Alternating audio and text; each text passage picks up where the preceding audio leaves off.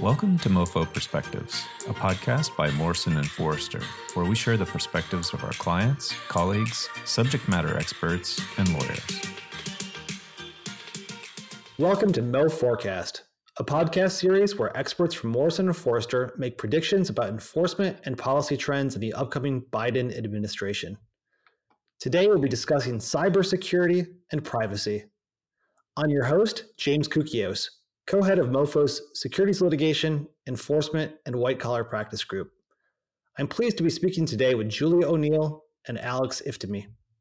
Julie is a former Federal Trade Commission staff attorney who counsels clients on compliance with privacy and other consumer protection laws. Alex held multiple senior positions at DOJ, including counselor to the Attorney General and serving in the leadership of the National Security Division, and now advises clients on sensitive cyber and U.S. national security matters, including advising Fortune 500 and high-growth clients on breach preparedness and response. So Alex, before we get into your predictions for the future, let's talk about the last 4 years. What were the cybersecurity and privacy enforcement priorities and trends during the Trump administration?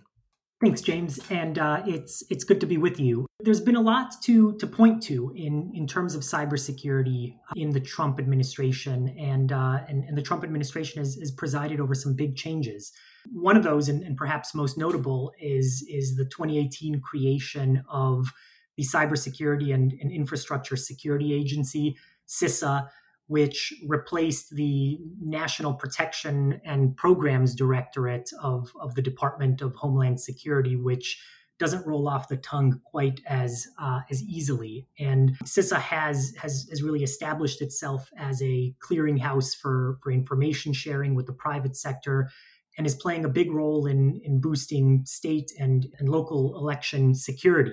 CISA has established itself as a clearinghouse for information sharing with the private sector. And moreover, and notwithstanding the very legitimate criticism that the president and the White House has undermined confidence in our elections, interestingly, some of these changes have gone a long way to boost our state and local election security. And the creation of CISA and its focus on election security has been a big change. They've also continued the policy that was started in the Obama administration to bring criminal charges and use other tools to publicly call out threat actors and impose consequences. The Department of Justice, for example, came out with a number of reports from their Cyber Digital Task Force.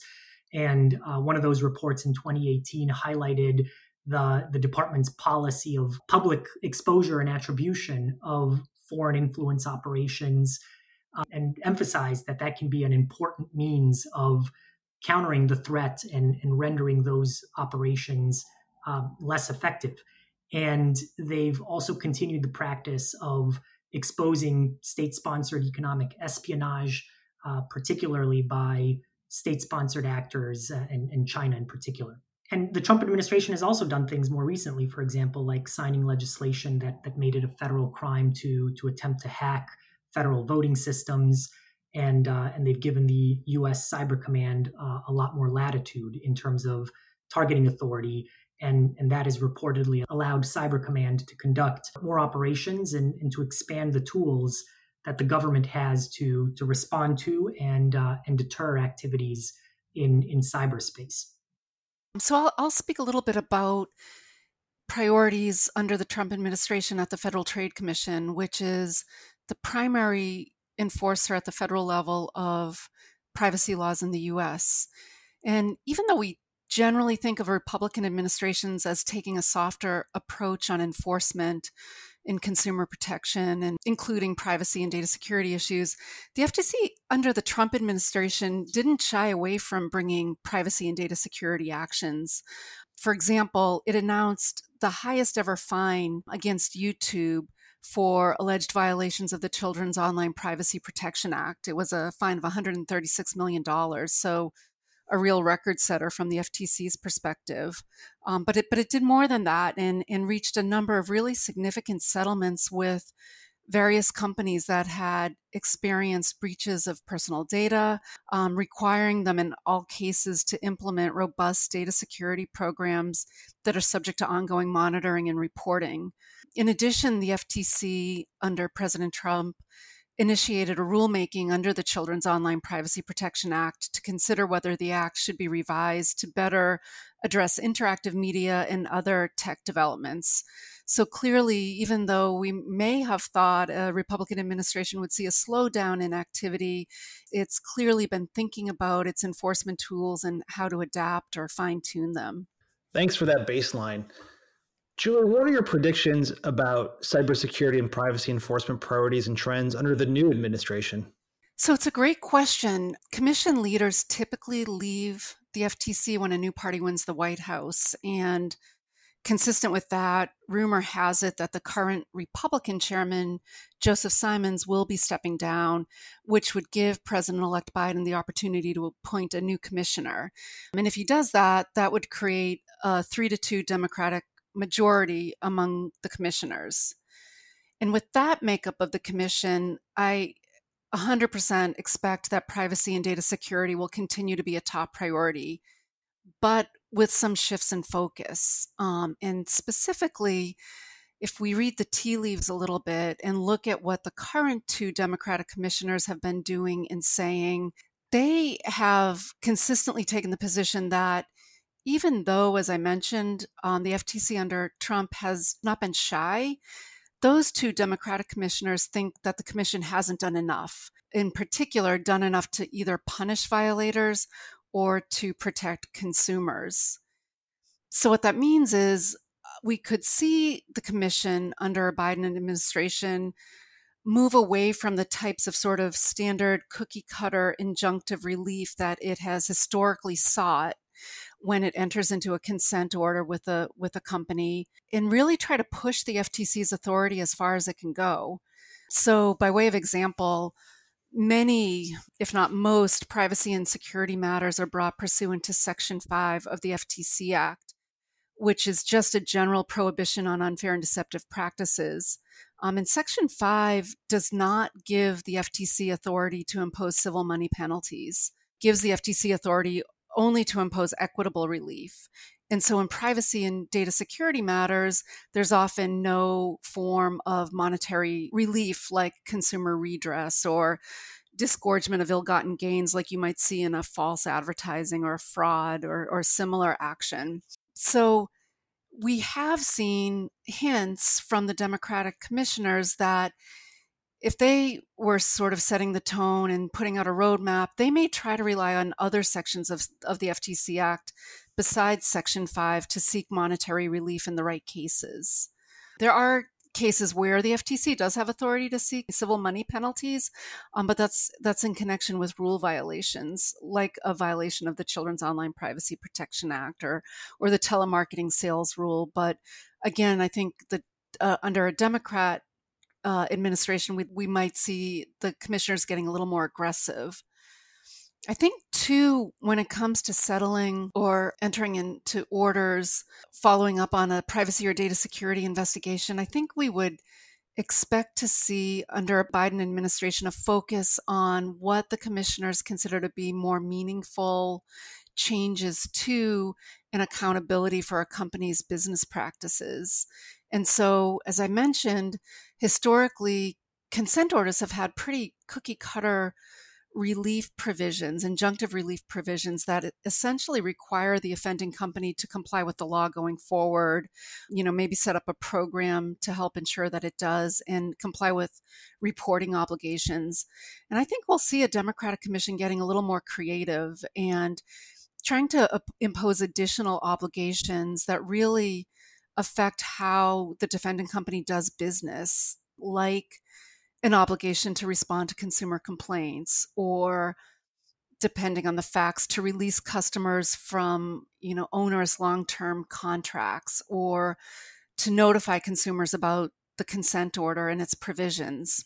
But I think on top of all of that, perhaps one of the biggest changes we might see that might cause businesses to stand up and pay even more attention is the possibility of individual liability. And that's because over the past few years, in its consumer protection mission generally, the FTC has increasingly sought to hold the leadership of violating companies liable. And the two current Democratic commissioners have expressed interest in doing the same thing and imposing individual liability as a remedy in privacy and data security enforcement actions as well.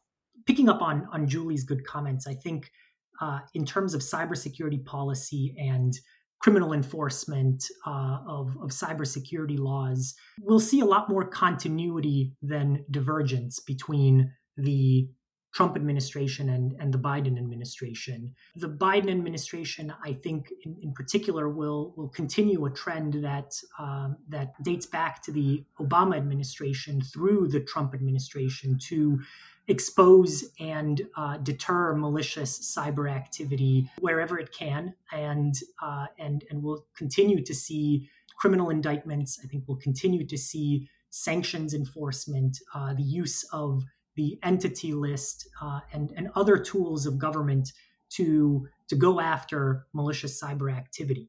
In terms of things that the administration will have to handle right out of the gate, I would put the new requirements of the Defense Authorization Act at the top of the list.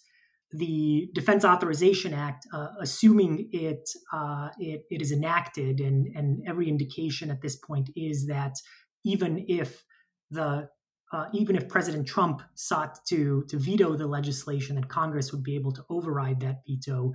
Every indication is that we'll see that Defense Authorization Act enacted into law, and it contains a lot of different cybersecurity provisions and ones that will fall to the Biden administration to figure out how to implement. And for example, that bill will create, among other things, a national cyber director in the White House. That is a Senate-confirmed position. This brings back a more robust version of the cyber czar position that previously existed in the National Security Council, and which was controversially eliminated by the Trump administration a few years back. The NDAA also increases requirements, particularly for entities that are part of critical infrastructure. And on the CISA front, this is again the agency within the Department of Homeland Security that's charged with cybersecurity. It will be given the power to issue administrative subpoenas to internet service providers when it detects that critical infrastructure security vulnerabilities exist within our infrastructure, but they can't track down who those actual owners are. So this will give them new tools to be able to try to identify where those vulnerabilities are, and service providers are going to need to be ready to respond to that kind of legal process from a new entity. There are also a number of changes in the NDAA that are less likely to be directly relevant to the private sector. For example, the bill would grant authority to CISA to conduct threat hunting within the federal government networks. It creates a joint cyber planning office for strategic planning on how to respond to threats, and a number of other improvements that came out of the Solarium Commission and its recommendations. In fact, most of these changes that are in the NDAA are recommendations of the Solarium Commission. And so these are issues that the Biden administration, I think, will have to deal with right out of the gate, and are going to, in some ways, significantly change the way the federal government is organized around cybersecurity, and will change some of the centers of power too within the administration for cybersecurity policy. Thanks for that. With those predictions of how cybersecurity and privacy will develop under the Biden administration, Alex, let's start with you and then go to Julie. What should companies do to prepare for enforcement in this space going forward? Sure. And I'll broaden that out, James, just a bit beyond enforcement. I think companies will need to be ready for some of the policy changes that the Biden administration is going to be tackling in the near term, and thinking about the ways that these policy changes will impact the companies. And I'll highlight two key areas where I see some changes. First is cross-border data transfers. these data transfers have been put into the spotlight by the European High Court's decision in Schrems II, which is the second Schrems decision that came out of the European Court of Justice. And this is an area where, because of the limitations that have been put on, or because of the spotlight, rather, that's been put on U.S. surveillance practices by this decision, it's an area that will require a political solution, and one that the Biden administration will need to address. And it's an area where we expect a return to diplomacy and an effort to work with allies in Europe to find a solution to ensure that commercial data transfers aren't hindered. And it's an area where companies so far have had to struggle on their own to come up with workarounds to highlight the various ways in which their systems are designed to avoid government surveillance. And so this is an area that I think companies need to be, first of all, they need to recognize the need for compliance measures, and second, to be on the lookout for what the Biden administration will be doing to try to help the private sector. Second is a need for companies to keep up with the times in terms of the evolution of cyber risks. It's no longer enough for companies to say they have a cyber incident plan and for that to be a short document that hasn't been dusted off in a number of years. There's a need increasingly to have detailed and sophisticated plans that are taking into account the new ways that criminals are getting into companies' systems and the risks that they pose. For example, they need to think through how to handle ransomware attacks, and that's very different from how to handle a credential stuffing attack against customer networks. And speaking of ransomware attacks, this is also an evolving area where companies will need to stay focused on what the Treasury Department is doing and where sanctions law is going. And I expect that the new Biden administration will further refine and think through how to balance the policy interests on the one hand and the interests of victim companies who are brought to a standstill often by these increasingly effective ransomware attacks. And one interesting area around these ransomware attacks is the sanctions implications of making a ransom payment to the ransomware actor.